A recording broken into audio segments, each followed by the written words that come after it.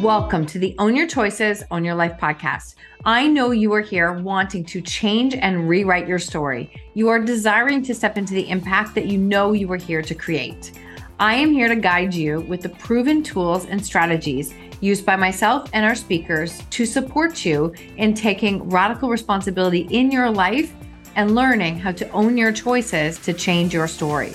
My name is Marsha Van Weinsberg. I am a storytelling business coach, master NLP trainer, speaker, podcaster, and 7 times published author. My clients have found freedom and purpose from overcoming their shame stories and learning how to share them with the world. I am so grateful you are here. Let's get started.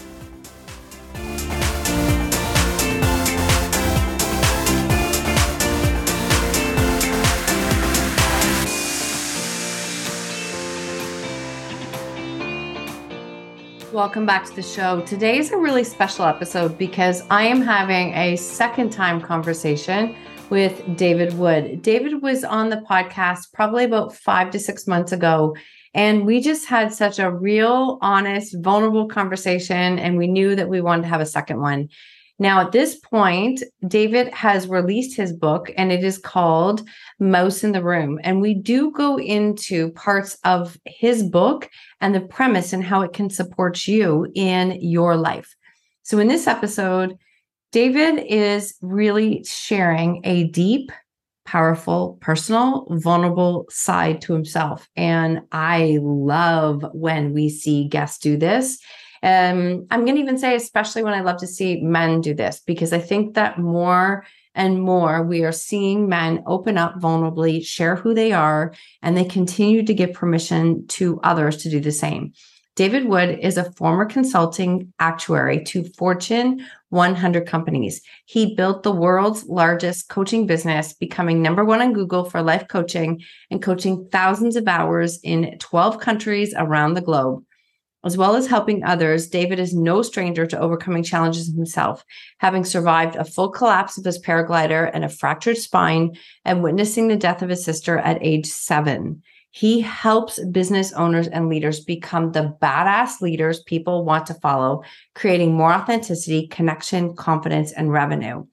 And in this episode, we do get to see a little bit more of that personal side of David, which I love because, again, this is what's relatable, is when others can see us for who we are. We all experience a fear of loss, respect, yet we don't have a roadmap for how to move through these emotions, to overcome them, or how even to share them. David shares his roadmap, his journey that led him to the premise for his book called Mouse in the Room. And he also shares how we can learn to become more clear on our past and decide if this is a mouse worth naming, which will make sense when you listen to the episode, then learn how to disarm the mouse and share in our own way. This is really such a transparent, beautiful, honest conversation. And I'm so grateful that I get to share this with you. Perfect. All right. Yeah, I'm ready when you are. Okay, so welcome back to the show today, David. I am thrilled to have you. I am. And I don't do this too often. I don't. So I'm thrilled to have this conversation again with you. Well, I want to share impact. I notice I'm having a state change in my body. I told you before we hit record, I've been having a rough time. And I like to try and be honest about that instead of lying, as we often do. And, like, how are you? I'm fine. When you're not fine, right? So I will model by saying, I haven't been fine. But you saying that, like, I'm thrilled to have you back on the show, and I don't normally do that. I notice a real uplift. And I can't describe all the sensations in my head, but my head feels better. My body feels better. So thank you for saying that. You're so welcome. You're so welcome. I want to say thank you for being honest in saying that you've been going through something right now. I think that the words "I'm fine" are actually some of the scariest words in our language. Because it's like a mask, right? I'm fine. Like it's like, I'm fine. Please move on. Don't spend any more time and attention. Yeah. Look, I'm glad we're talking about this. I'll say it now because we'll probably reference it, that I wrote a book called Mouse in the Room, which is about addressing not just the elephant, in the room, which everyone can see. But what about things that maybe only you can see? Maybe you're just trying to discover, like how you're feeling. That's a mouse. And I was at acting class last night and I made myself go because I thought, I don't want to just mope and watch television. I'm not feeling good in my body or my head, but I might as well be around people. So I went out there and yeah, 2 or 3 people said, "How you doing?" And, I realized one of the reasons we say fine is because we may not know if they're open to hearing the truth. So that's fair. Very fair. That's fair. And one guy said it. He said, "How are you?" And I paused for a second. I said, "Rough." And he was very compassionate, and it kind of surprised me because, it's not really my tribe in this acting class. I don't think they've done a lot of personal growth, a lot of, much younger people. And he said, "I'm sorry to hear it. If I can ever help if I can be an ear, if I can do something else to help you, please let me know." And it wasn't something I wanted at that time, but now I'm thinking, what a lovely offer. Someone else said, "How you doing?" And I said, "I've seen better." And he was in the middle of watching something on his phone, so it just glossed over. So, okay, all right, that's fine. But I said the truth. And then someone else said it. I did lie to somebody. And I'm now regretting that because he's a good man, and I lied. And then someone else, I told the truth, and she just walked down the stairs and said, "Talk to me." Oh, wow. What's going on? And I did not want to share the details. And she said, "It's totally fine if you don't want to share the details." And she was so empathetic. Turns out she's a psychologist and a performance coach. Didn't know that. So I guess the point that I'm coming to, and I didn't intend to arrive here, but I'm realizing when you tell the truth about your experience, it gives the universe a chance to respond appropriately. That is so good. That is so good. When you tell the truth about your experience, it gives the universe a chance to respond. Yeah. I'm going to write that down. You should write that down. Yeah, I like how that came out. You should write that down and you should timestamp it. Yeah, that is really good because I think that there's so many, like, listen, even people, if you are looking at someone, you think, "Oh my God, they've got all their shit together. They've got it all. I can guarantee you everybody has days and periods in their life that they're navigating. And sometimes we don't even know how to put it into words. It's like sometimes there may be something didn't even go wrong. It's just like, I don't know how to navigate this time, or I don't really like how I'm feeling right now. And I do think that we have to find that safe space because not everybody is going to be the safe space for us. That's right. And it's not appropriate in every situation. No. How are you doing? My mom's dying of cancer. They may not have anticipated that because how you're doing is usually a social construct. It's just like, hello. And that's how it's used. And I try not to do it. I had a teacher, I think 20 years ago, he said, "Don't do it. Don't say you're fine. And when you ask someone, ask them and be there for the answer. Practice it at the checkout counter." And I thought that was good advice. I think I completely agree. And I think that if you don't have any intentions of listening to the answer, don't ask the question. Yeah, that's great. Yeah, just don't ask it. Don't ask it. Hello. Yeah. That's it. If you are present and listening, you never know what you'll hear or what you might be able to do for someone else. I can understand it because there's something in me that says, don't share with the world when things are bad. When things are good, "Oh yeah, I just got this new acting gig, or I got this audition, or they want me to do this short film, or I just got a client earning $100 million. Like, yeah, love sharing that stuff.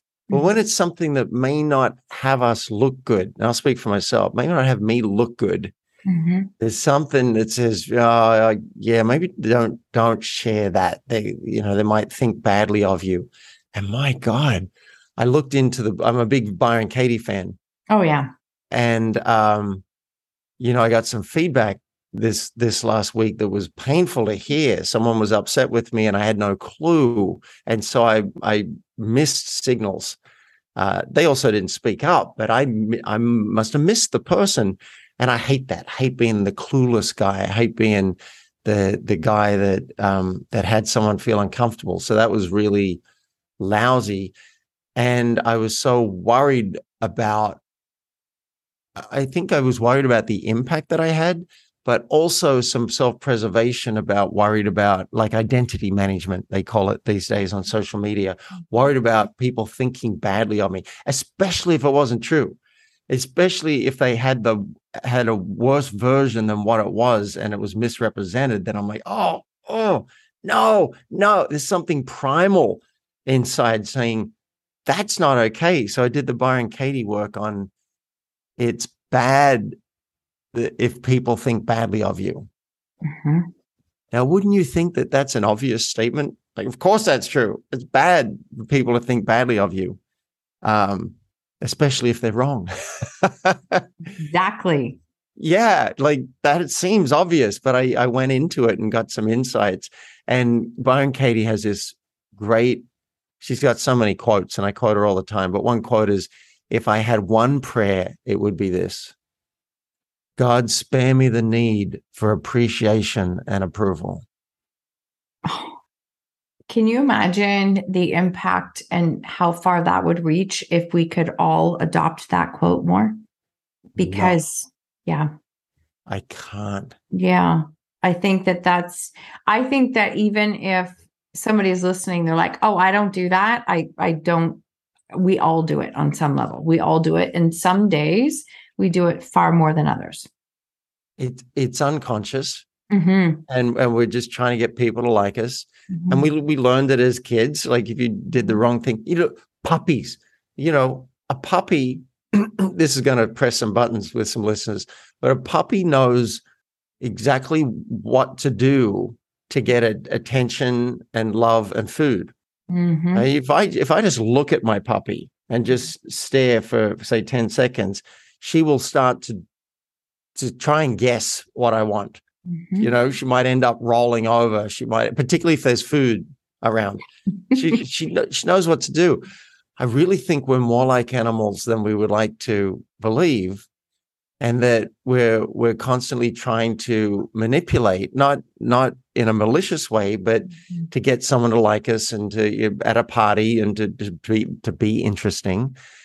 And when there's someone who does not, I'll speak for myself, someone who does not like me, that sometimes, not always, sometimes I'm like, all right, wow, that guy can't get away from me fast enough at acting class.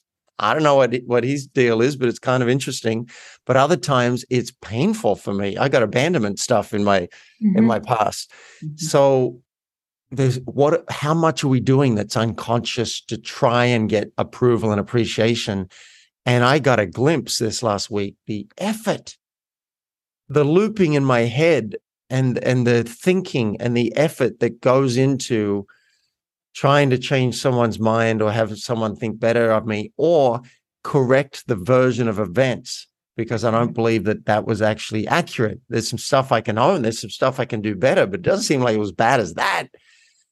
The amount of time, and one of my coaches said to me this amazing line, which I think I'm going to have to sit with and sit with and sit with. He said, let them think what they wish. Let them think what they wish. Yeah. Is it going to be of service to the world to correct them? And that was like, wow, maybe it's a service to the world to not correct them and just say, I'm sorry. It's hard when people think things or say things to you and you sit there and go, but I know that's not who I am. I don't even understand how that's how they're taking it. Yes, right. You don't feel seen. Yeah, don't no, feel it's like, seen. Yeah. that's not me. But I do believe, I think because I've spent so many years talking about vulnerable stories and difficult stories, I get some pretty nasty messages. I've even shown my husband a few times and he's like, wow, like just, I get some really nasty messages. And I've had mentors like for a while that would be like, okay, go back inside. Let's just stay away because that stings, right? Nobody wants to have it sting. It doesn't feel good. Right. And then I often look at it and one of my earlier mentors said to me that when you're here talking about things that people aren't comfortable about, they don't want to talk about, they don't want to hear about, sometimes you're going to get people who are going to show up and show you versions that you're not ready to see yet. But the more you hear people come and speak up, especially and I'm just speaking myself, but when I'm speaking on things that are difficult topics, vulnerable topics, that when people do that, can you meet it with, okay, there's someone else that there's another person. Don't give it so much meaning that it's like, I should stop what I'm doing because that's offending this person. Because for every critic we have, I believe this wholeheartedly, for every critic we face, there's like 10 cheerleaders behind us. Like the critics are always there. They don't go away. But the cheerleaders, they sit back sometimes and they can watch for a really long time. And all of a sudden they show up and your work has been supporting them. So we get to decide, do we stop because of the one critic or do we keep going because we have more and more work that we want to do here? I hope I respond to this well, because I think this is very important and I want to agree with you and double down. And I want to take us to what I think could be another level. Mm-hmm. And I'm still exploring this. And I've been coaching for 20 something years, and the universe has given me a real nudge here to look deeper. So yeah, when we get feedback and we take it personally and we collapse on it, that doesn't seem like it really serves anybody. That's I am not a psychologist, but I believe that's the ego. I agree. That's the ego just going, oh, you're bad and wrong, and jumping on board with the other people. Okay. If there was any blaming or shaming, and there may not have been. Sometimes people are just telling you that didn't work for me, and this is the impact it had, and you take it as thing. We take it personally. Yes. Yeah. Like my friend said to me, the friend that gave me the feedback said to me yesterday, he said he could tell that I was having a rough time, and he said, well, don't go tubing it too hard. And I never heard that expression, but I think it's like a wave when you get in the tube, I assume. He said, don't go tubing it too hard, and or you can torture yourself about it. He said you can learn from it and move on, or you can torture yourself about it. I don't care. And I was like, wow, God, could it be as simple as that? That, hey, you've got to learn this, you've got to change. This person didn't have a good response. Learn from it, move on. What if it was that simple? God. And I nearly called you Jackie. I can't believe just looking at you. I nearly called you Jackie. I'm not gonna do it. Could it be as simple as that? So yeah, if you're beating yourself up, that's the ego, I believe, doing that. We don't want that. And yeah, maybe you don't try not to take it too personally and say, well, okay, that's that person's opinion. I'm going to move on. But here's what I think is the other level for the spiritual warriors, for the people who have spiritual growth as their orientation and their guiding light. And they actually want to learn, and they want to try and go beyond the ego, which I have moments of it, but I don't think I've ascended by any sense. I had a teacher once that said, whatever feedback people have, it's often clouded by their own stuff and their own neuroses and their own projection. But look for the gold, mine for the gold in what they've told you. And the thing that I got clear on this week is, while I'm defending, I can't be looking. No. Ooh, that's really good. You can't look for gold if you're too busy defending Yeah. Well, I'm your defending. position. Yeah. Another way of saying it, while you're talking, you can't be listening. And so there's something in me that was so strong, like, that's not fair. That's not who I am. And yet there is something for me to learn. There is, because it's not been one person. So when it's more than one person, you really got to start to take a look and go, hang on, is there a blind spot here? What can I find? And I can't do both. Mm-hmm. I can't look. And there may come a time when you need to speak up and be in your dignity. But if you're doing it automatically, it's probably defense, and it's just the ego trying to bolster it. And another way of saying this, I had the chance to be on a call with a guru, a spiritual master recently. And he said, when you get the feedback, it's often in a package that you would not prefer. And I said, yes, I can relate to that. That is so true. I've heard that one. And he said, but if it did come in the package that you prefer, it wouldn't help you as much. In fact, the opposite is true, because that would bolster your ego, or bolster your identity, how you see yourself, and reinforce that, which is nice if it's a positive image. Mm-hmm. But if it comes in a package you would not prefer, and it stings and it hurts, then maybe something else can happen. Maybe, in fact, someone said to me, what if you let them think what they think and try the non-defense approach? And I just think it's an amazing concept. I've got a friend who did it. He got attacked in the media, and he is maybe the most amazing human I've ever met. And he got attacked for something that he did like 8, 10, 11 years ago. I'm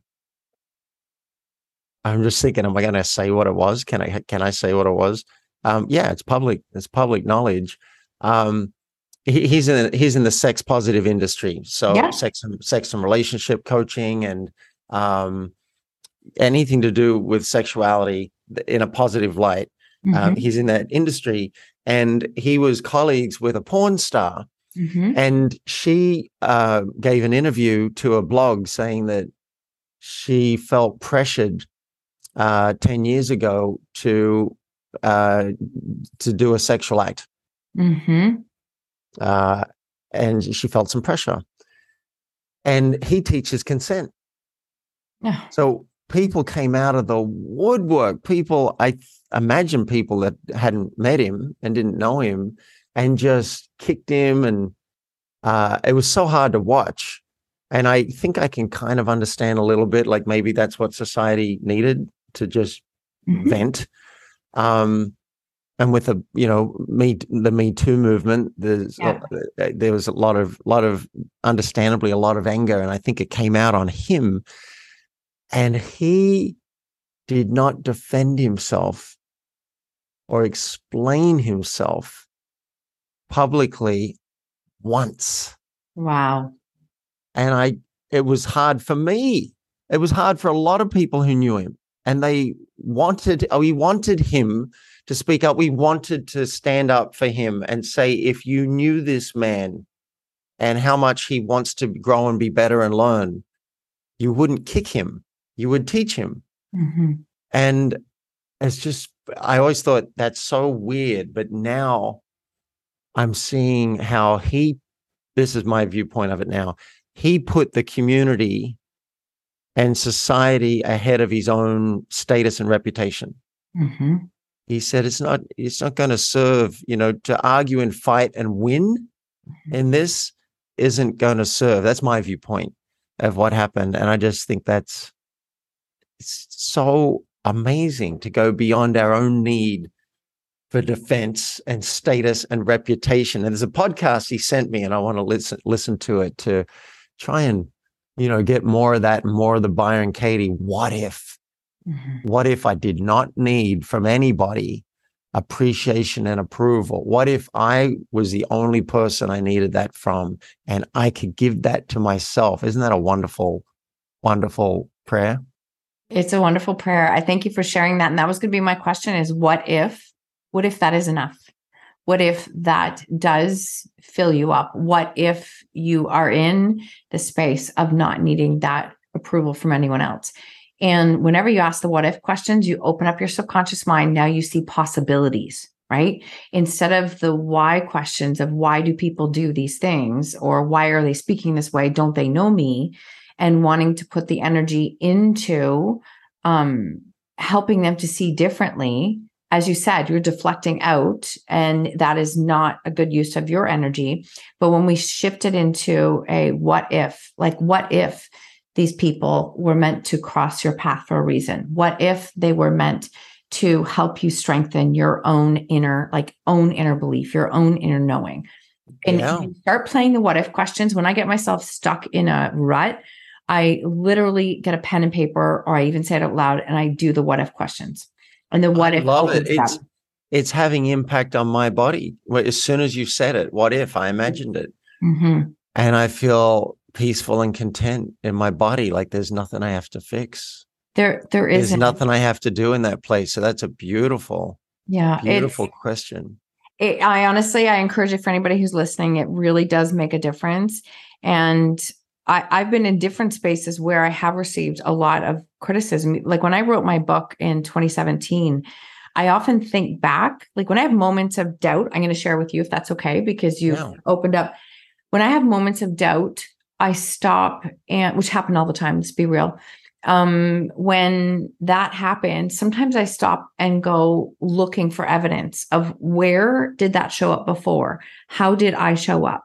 What do I have as proof, right? Like, because I can sit there and play in my head all the time, but that's going to just not that's not proof. That's just my mind being afraid, or the doubt is taking over.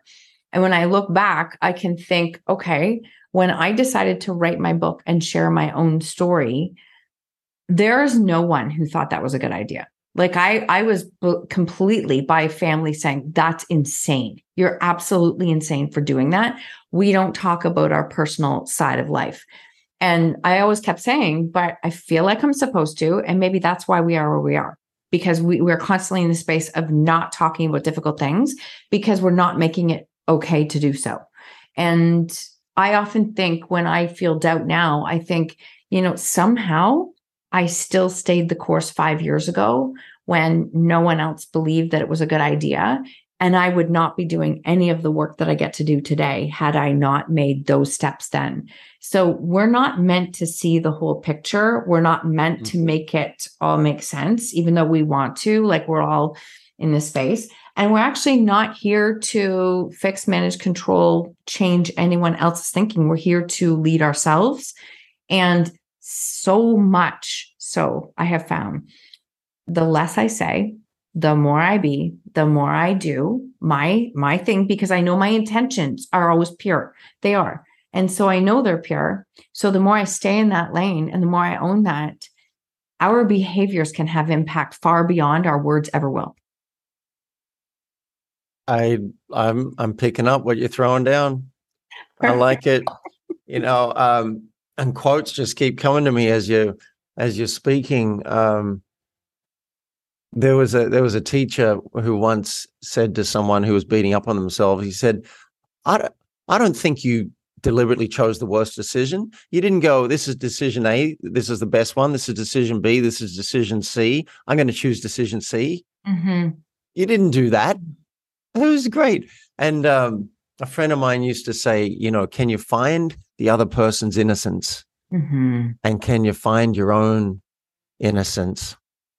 And Katie talks about 3 different types of business: your business, other people's business, and God's business, being the God of your understanding, whatever that is. For her, she says reality is her God. And I think reality is my God as well. Or at least I want it to be. And she always says, whose business are you in when you're believing that thought?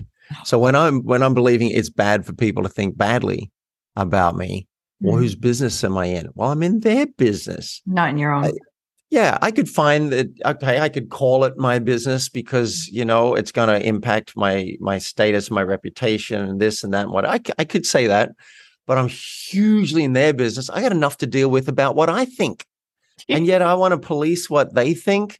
And then, yes, if you do have a spiritual bone in your body, really is any of it our business? And she says, eventually you realize it's all God's business. Mm-hmm. It's none of ours at all. Mm-hmm. And which brings us to what I think most of the teachers that I've ever listened to point to, which is surrender. The great teachers, it's all about surrender. It doesn't mean you can't till the soil, trust in God, but tie your camel.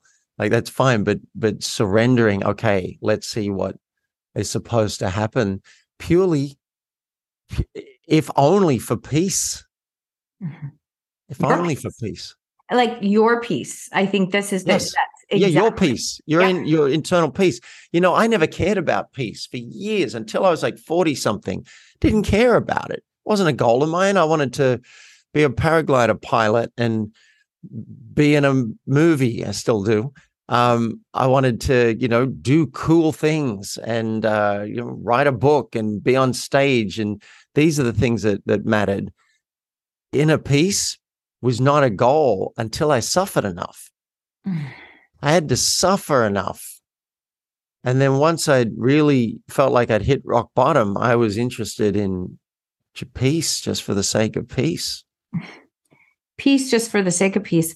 I wonder if it was never even a goal too, because it's not something you had. So it's not like it wasn't something you were expecting to find, because it wasn't something that you had. You'd found your way to navigate through so many different challenges that all of a sudden you said you hit your bottom, and it was like, I don't want to do it like this anymore. I think there comes there comes a time when we have to all stand in a space of going like, is this working? Like, is this actually working? And I mean, I say it in love, but I've had moments where I'm like, okay, Marsha, you're the common denominator that have been to all of these situations. You can choose to do this differently. I think it's really important to have awareness without shame, like awareness without criticism, because that doesn't change anything, but awareness and compassion and recognizing, like consciously recognizing that, okay, I've actually looked at it this way over and over. It's not serving me. It's not serving me. How can I make a different choice? I've been joking online that, like, in some of my stories and podcasts is that we all struggle with our thoughts. I think that that's a very real reality. We all struggle with our thoughts. The best way to create change, though, is to become like a master pattern interrupter, a ninja at like catching the thought that's not serving you and choosing something different, and immediately, without attaching meaning to it. It's like, ooh, whoa, how did I fall down that path again? Here we go. Let's choose something differently. And I've said that very openly, because people have said to me multiple times, well, you're so strong. That's easy for you. And I'm like, oh, if you could hear the conversation going on in this head up here, I am literally consciously choosing my thoughts all day long. When the ones come up that don't serve me, it's like, nope, pattern, change the pattern. What am I doing here? So I just wanted to share that piece, because I think that it's recognizing that we all have those thoughts that don't serve us, and how can we choose something differently? Like, how do we show up and lead ourselves when we're in these moments? Our thoughts drive, for most of us, drive everything. Everything. They really do, actually. And we believe them. Like, we believe them. This is the thing that I actually just talked about this today. Like, don't believe every thought you have. The mind is not safe territory. You can get mugged there. It's just not safe. It's not safe. It's not. No. Marianne Williamson said the ego is vicious at worst and suspicious at best. Mm-hmm. That's the ego. And Katie, to quote Katie again, she's coming up a lot today. She had this flash of insight when a cockroach walked over her foot, that when she believed her thoughts, she was miserable. And when she didn't, she was at peace. Mm-hmm. And It's been so present for me this last week because I've been in the head looping a lot, and I could feel the difference in my body as I'm thinking. I have to justify or defend or explain, and how am I going to do it? How am I going to say it? What's the best way to say it? I get cold a little bit, and the body tenses up, and it feels lousy. And I got to this non-defense idea. I'm like, and I had peace. And then a friend of mine heard the story, and she was angry for me. She's like, that's outrageous. What did you do that was wrong? And I could feel it in my body. It went back.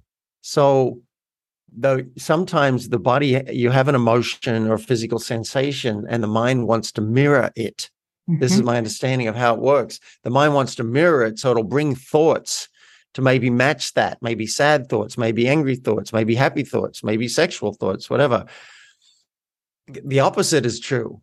You have a thought, and the emotions and the body follow along with that. And then the mind wants to match that, and the body, and now you're in a loop, and it's horrendous. So yeah, how do you get out of that? Well, we have teachers like Byron Katie and Marsha, and we've got Eckhart Tolle, which is about stepping out of the incessant thinking to see what else is there without the mind constantly controlling it. Now, the mind, it's like if you got this habit your entire life of thinking, again, I'll speak for myself. My mind's an amazing tool. It's a brilliant machine, and I rely on it a lot. And sometimes it mugs me consistently. And being able to step out, which could be your yoga practice, which has you focus more on the body. It could be a walking meditation. It could be a washing the dishes meditation. It could be all sorts of meditations, I think, are designed specifically to put attention on something else and drain energy from the thinking,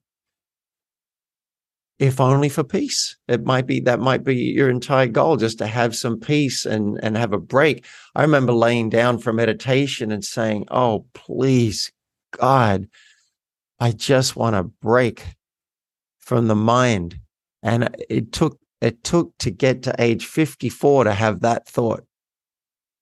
Just for 20 minutes, if I could have a break from the mind, it would be such a gift.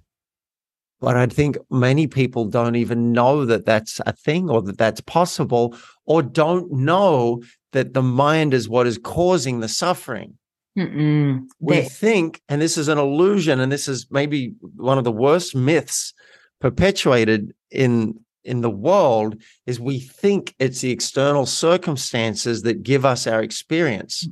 If I had more money, if I had this gig, if I had this partner, if I was thinner, if I was younger, if I was more attractive or whatever, I would be happy. I don't believe that's true anymore. And I still go for those things. Same. But getting younger is not easy.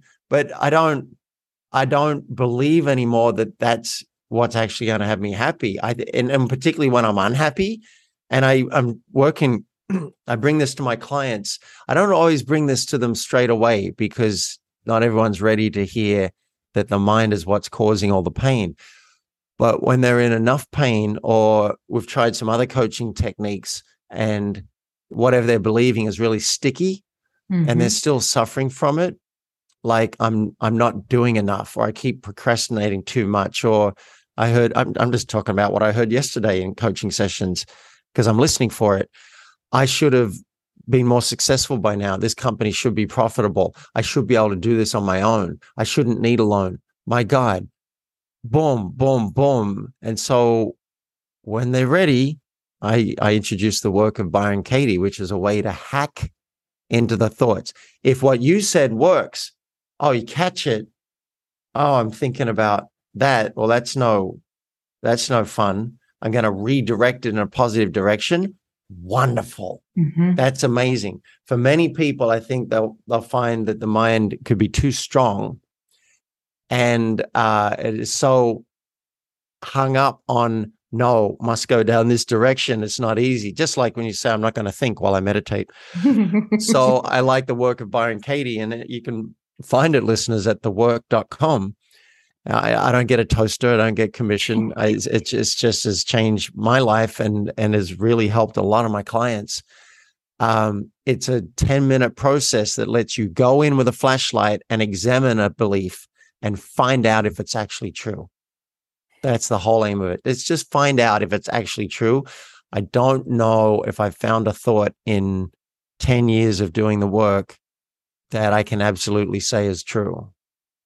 So there's proof that we can't always trust our thoughts. Our thoughts are not, oh God, no. They're not the indicator of what our success is going to be. Most of the time, I think it's actually 90% of the time, our thoughts are focused on our emotions will drive our thoughts, and that lives in our body. And that comes from past experiences. So we're either continually projecting the past forward, or we're focusing, like it's our conscious thoughts. We have to consciously choose what we're moving and working towards.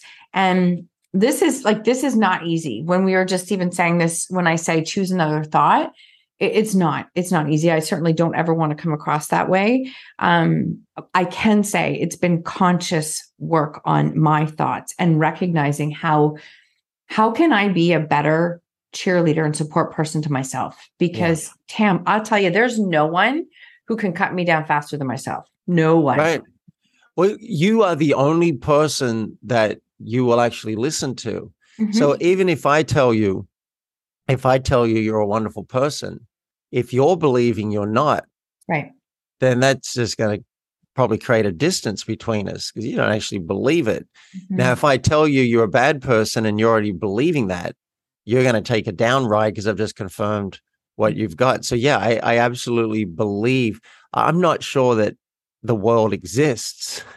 I live like it does, but I'm not sure that the world exists or that you exist or that I exist. Mm-hmm. And everything goes through the mind, right? My perceptions, whatever my eyes are telling me about you. So, you're a projection of me. And then I'll imagine, oh, she's a good person and she's this kind of person and she's that kind of person. And then you do something in relationship that doesn't match that. And I feel betrayed and violated. Oh, right. But I thought I knew you. Mm-hmm. No, I think everything comes through the mind. So the movie The Matrix is one of the most amazing movies ever made because I believe we're all living in our own matrix, and that's fine. But when something isn't working and we're unhappy, let's investigate the matrix with something like the work or redirecting the thoughts. And there was another piece of what you said. Oh, yeah.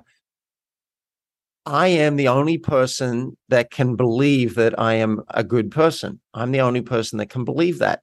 I can hear it from 10 other people. But if I don't actually buy into that, it's not going to help. And same as if 10 other people say you're bad, I can buy into that. But what do I believe? Right? That's their business. Mm-hmm. What do I believe? And so Katie's always like, oh, I wish that person would see me. Do you see you?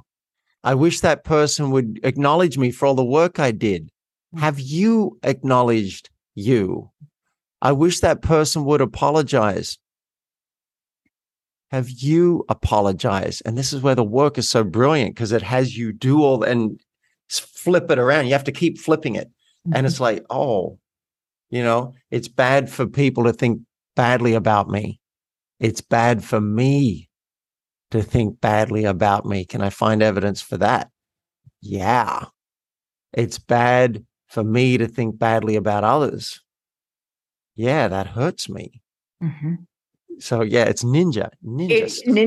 I dove into Byron Katie's work a number of years ago, and I found it very helpful when I was in this space before I shared my story in my book. We received a lot of criticism, and there was a lot of judgment. Like, we were dealing with teen substance abuse. Lots of people had opinions about what we should or should not be doing. Nobody was volunteering to come and live my life for me, but they just wanted to give that from the outside in. They wanted to give those opinions. And like I said, there was that moment where it was like, there's no one who could judge me more than I can judge myself. Like, I've already said all these words to myself. So then why am I putting so much emphasis on someone else's words? if I'm already doing that to myself. Like, I don't need others to do it because I could do it to myself. So why am I doing that? And why am I even surrounding myself around people who would do that? So that became the piece of helping me to shift my own words and thoughts, and also not putting so much stock into someone else's opinion, because I have a little bit of a criteria, and I've received criticism. So I don't know your whole position where you've been right now, but I can say I have received multiple. This is the checklist I go through. Like, would I invite this person to my house? Would I have dinner with them? Would I have a conversation with them? Like, do I respect who they are? That's kind of one thing. And then the other piece is like, have I ever said those words to myself? I have. So why am I giving so much energy to a person who doesn't agree with the path that I am on? Because, and that allows me to shift it, because I think we're always that mirror, right? We're always this mirror. We hear those words and we decide how much emphasis we let that play in our life. I don't want someone else's words to affect how you show up, how you lead yourself, how you live, because maybe that person's words are just a mirror to help you through language that has been, maybe it's deep subconscious, maybe it's there, maybe it's not. But I don't want it to stop you from living the life you're meant to live, because this is where the ripple comes in. When you stop, now the people that you're meant to impact and help, they don't get that. And that blocks the ripple, all because of this person back here that you wouldn't invite to your house. You wouldn't even have dinner with, you wouldn't have a conversation like that. We give it so much power when really, truthfully, they're not our people. And that's okay. Let me double click on some of these things. This is awesome. So I love that about, we say it to ourselves. When Katie got up on stage once, she said, look, could somebody insult me? Is anyone willing to insult me? And, we sat there for a minute or two because no one wanted to do it. And one guy stood up. He went to town. He was like, you're overweight. You're huge. Your clothes look like you're wearing a tent. Oh. Your shoes are the color of a Band-Aid. Well, Katie was laughing so hard. We were all laughing so hard. But what she did is she took every piece of feedback and she looked for where she could find the truth of it. Mm-hmm. Like, my shoes are the color of a Band-Aid. You're overweight. Sometimes I think that too. So I could see how you could think that. I was just ninja, the non-defense approach. And then I made some notes as you were talking. And you're right. We are saying it to ourselves. That's the key. Mm-hmm. There's a term that you might really like, Marsha, because it takes advantage of this fact and has us discover this fact. It's called a hex, not in the witchcraft sense, but Dr. Vic Baronco, who created something called the Morehouse, coined this term of a hex. And a hex is when you already have a negative viewpoint on yourself and someone gives you reality on that. Yes. So you're already feeling like maybe you're not a good person, and someone says a word that seems like that, or you're feeling overweight and someone says, you're going to wear that dress? Mm-hmm. That's a hex. And what I love about the term is when you realize you're hexed, you can take ownership. You can realize they said something, but I already had the belief. Mm-hmm. And so I took it downright. And once you know that, it's easier to come back out. Oh, I'm believing that about myself. Mm-hmm. So I've been hexed to the max this week because I must have had some self-doubt about, did I do it right or wrong? And I'm realizing the name of this podcast is Own Your Choices, Own Your Life. Mm-hmm. Don't take it too personally. Have a look, mine for the gold in what they've said. And if it is someone you respect, or even if not, is there something you can learn from that? And then what is your choice? Mm-hmm. I was tempted to just go with whatever this person was saying because I respect them so much and just say, you're right. Okay, I'm sorry. And leave it at that. And I love the non-defense approach. Mm-hmm. And there was some pieces in me that didn't agree. And so I asked for consent to have a conversation, and we did. But we do not agree. at the moment. I'm still looking. I'm still looking. Maybe there's something to what he says. I mean, as far as, I've got evidence over here and I've checked with experts and it's like, yeah, no, that's not wrong. But someone I respect says that's not a good move. And so I got to really look at that. And at the end of the day, we have to choose what we're going to do. And it's quite possible that my choice, because it's what I believe, could have just cost me $200,000. It's quite possible that my belief and my choice and my saying, yeah, I'm not on board yet with that, could have had that cost. And that's been really hard. But now that I'm talking to you about the title, Own Your Choices, Own Your Life, I feel better about it. It doesn't make me right. It doesn't make me right. I'm still looking. Yeah, but I'm just saying I'm still looking. Yeah. Because if someone this smart is telling me you're absolutely wrong, then I my respect is so great that I need to keep looking. And I know there's something for me to discover here. So there is that. I guess I'm saying 5 different things at once. And I'm hoping listeners, I hope we have some spiritual geeks and some self-help geeks on here, because we're going in. Yeah, this is not 101. This is like, I think this is like 301, 401. I love this conversation. It is deep. And I always trust that it will land with where it needs to land. I think you're hitting the nail on the head in so many things here, in the sense that we have to allow ourselves to make decisions that from the outside might look like, what in the world are they thinking? Or what are they doing? But we also have to be in this deep knowing that I'm okay with making this decision at this time there, because I always believe that the decision I make today is based on every single piece of information that I have. In 5 minutes, I might have different information, but at this time, this is the information that I have. And so I'm going to make the best decision that I can for right now. I mean, I openly had this conversation with my kids as they got older. It's like, I guarantee you I made mistakes. I 100% guarantee you I made mistakes in how I raised you or how I handled a difficult situation. And you didn't come with a manual. And if you did, there was no manual for what we were living in. And I can honestly say in those moments, I did the absolute best that I could. And I think that's important, because I have different information today than right? Like way different information today than I did 5-10 years ago. So my choice would be different. But is it fair to apply the standards of what I know today to me? Do you want to hear a great definition of guilt? Yes. Guilt is reassessing a past action according to updated values. Oh, so powerful. Guilt is a really crazy emotion, but that's such a powerful quote. Dr. Vic Bronco from the Morehouse.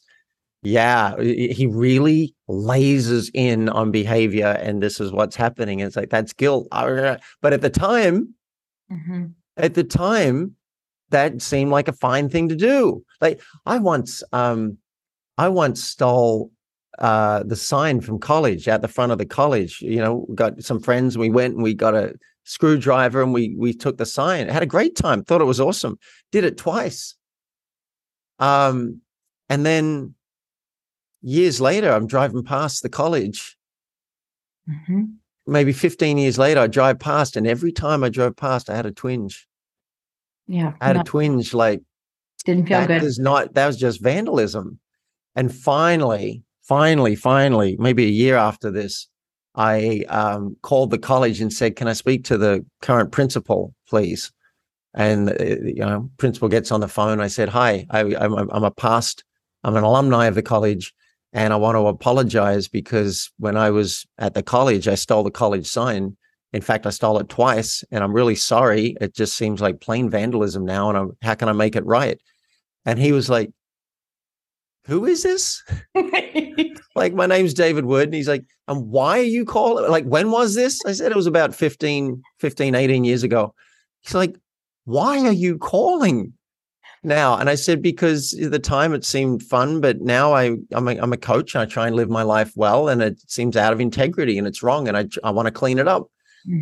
How can I make it right? And he said, well, your timing's good because we just lost another of the damn things.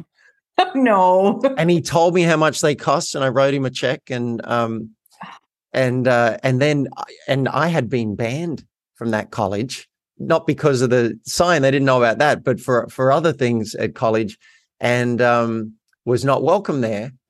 And he sent me 2 weeks later a personal invitation to come and be at the opening of the new wing of the college. And that was such an honor for me. And it so happened that the Prime Minister of Australia, it was in his district, and he was there opening it. And there was a line of like 100 people to talk to him. I'm like, I'm not going to bother with that. But he came over to speak to someone next to me who was a friend of mine who was working for him. And so he's just standing there. And then the principal saw it and came over and said, Prime Minister, this is an alumni of the college. I want to introduce you. Introduced me to the Prime Minister of Australia. I got to tell him what life coaching was. He didn't know, he'd never heard of it. Wow. So anyway, what's my point there? My point is, if something feels off, and you're feeling guilt about something, I'm not yet aware of any mess that can't be cleaned up. It doesn't mean that the other person's going to say, hey, you're off the hook. No. But you can take right action to make amends in some way for any mess that you've ever made. And that's really good news. It sure is. Thank you for sharing that story with us. I mean, I think of how many years you carried that guilt and those emotions, and what does that do to us when we carry that for that long? And then all of a sudden, when you do, like you come and have this honest moment, look at what happens afterwards. It doesn't always mean it's going to right it, but it stops you from carrying it. And I think that's a big thing. I think that's where this came from when you started talking about you have to know what's right. You can't control what the universe does. No. You can control your half. And so sometimes when I speak up about something, I know there's a chance the other person isn't going to agree, or they're not going to see my point of view. But I feel better knowing that I spoke up and I offered that point of view. Like my friend recently, he said, we do not agree on this, but I feel so much better that I was heard. I offered my point of view. I've got his point of view. I'm listening. And so sometimes right action is just for you. When I get on a plane, I can't stand people bumping my seat behind me. When I was a kid, I had kids pick on me from behind, and it's horrendous. I got some trauma from it. So now when I get on the plane, before anything happens, I just turn around and say, hey, how you doing? Where you heading? And I say, can I ask you a small favor? And they're like, okay. And I say, I don't fly well. I get stressed and I get anxious, and I find that bumping the seat makes it worse. If you could just put a little extra attention on not bumping the seat, I'd be so grateful. And I understand sometimes you can't help it. Every single time, I've probably had that conversation 20, 30 times now. Every single time it's gone well, and the person's really tried. And when I do get bumped, I don't care because I spoke up. So there's something about, and in some circles, it's called dignity. It's you taking right action. The other person doesn't get on board. Doesn't matter as much. You did it for you. And I think a great word for it too is integrity. Are you taking right action? And then the other person's going to do. I've got, I know I have to wrap up in a couple of minutes.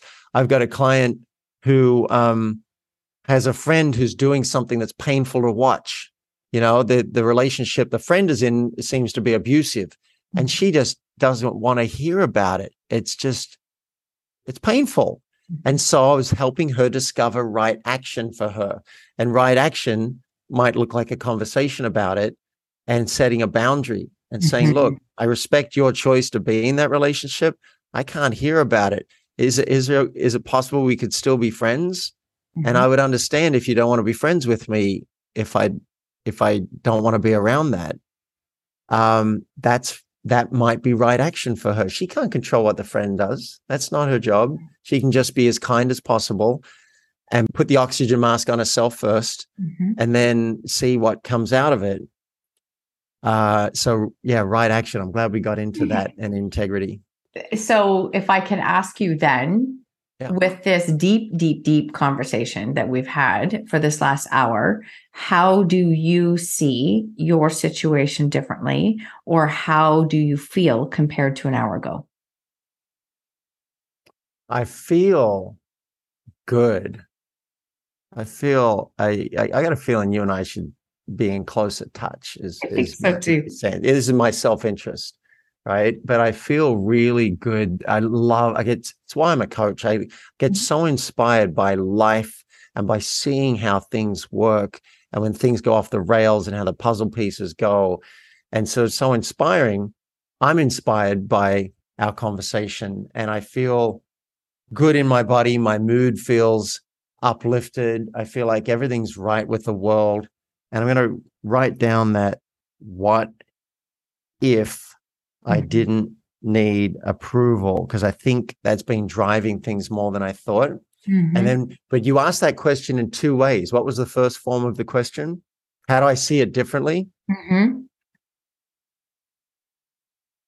I'll say how I see it, and you tell me if it's different. I don't know if it's different, but I see it that my actions had a negative impact. I feel truly sorry for that. I wish I could have a do-over, and I don't think that's going to happen. I have blind spots, and I feel clear that I would like to discover those and get better. I want to grow as a coach, as a man, and as a person. I feel clear about that. And my ego does want to get in the fucking way. And I don't know if I'm allowed to swear. Maybe we can beep it out. You certainly are. But my ego definitely, and that was so cool to see it, glimpse it, getting in the way of, and the whole idea of like, just what if it's okay for people to think that and not have to manage that is such a, I've been a fan of that for 10 years, but I'm getting up close and personal with it for myself as I go through this. So I feel some appreciation. This is a spiritual gene in me. Feel some appreciation for this process. And at other times it's like, oh God, make it the fuck stop. You know, I hear you. Yeah. So I appreciate your honesty. I think that's the piece of it. Listen, that's what makes you a great coach. Like I'm telling you right now, from the people that I have come cross with and cross paths with, some of the best coaches out there have walked through so much challenges over and over. And that's what allows them to hold space for clients and help them on their journeys.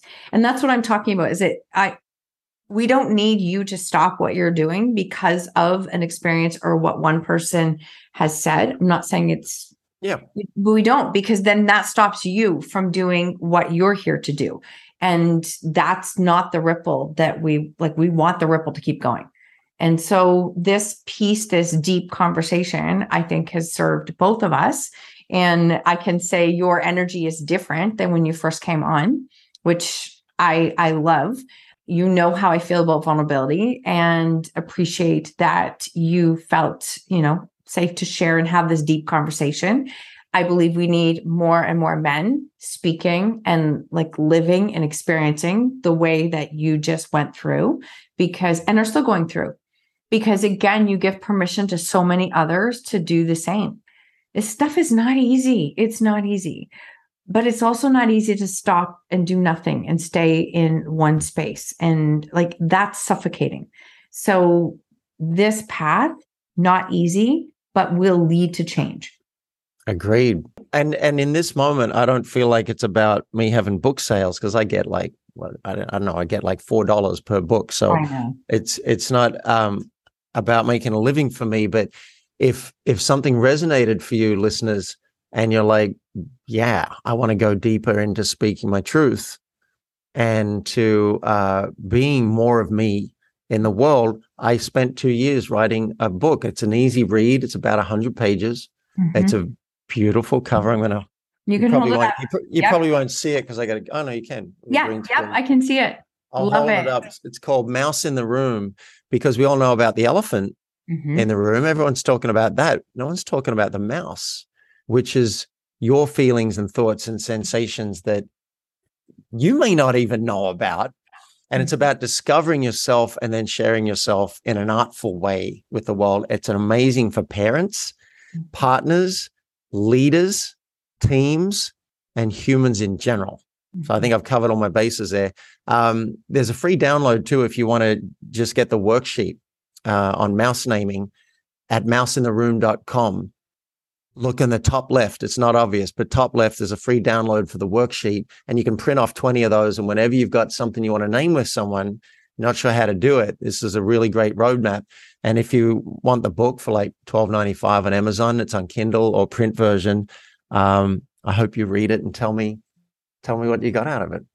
Oh, beautiful. Thank you for that. And I will make sure all of that information is in the show notes, because I love the work that you do, how you show up, how you share. And I know this isn't going to be our last conversation. I asked you last time really quickly what lesson in life you're most grateful for. Do you know what your answer was? Because I do. Your answer. I know what my answer is now. Tell me what your answer is now. That everything's okay. Yep. Is that what I said? That's exactly what you said. Wow. Exactly what you said. And if there was one I had to put, that everything's okay. And when it seems like it doesn't, it's actually still okay. I wanted to ask that question again because I wanted you to hear your answer. Thank you. And I want to offer my email address too. I almost never do this, but if someone wants to reach out to me, if I can help you in any way, David at mouseintheroom.com currently is unfiltered and will come straight to me. And I sometimes do miss emails. So if you don't get a reply the first time, you're welcome to send a reply again. And I aim to reply to every person. Let me know if I can help you. Beautiful. Thank you so much for your time today. My pleasure. My great pleasure. Thank you so much for tuning in to another episode of Own Your Choices, Own Your Life. If you love this episode, I invite you to tag me on social media with your takeaways or share it with a friend. Please, if you feel called, take 30 seconds to leave a 5-star review, and I will be forever grateful. Until next time, remember, when you own your choices, you truly own your life.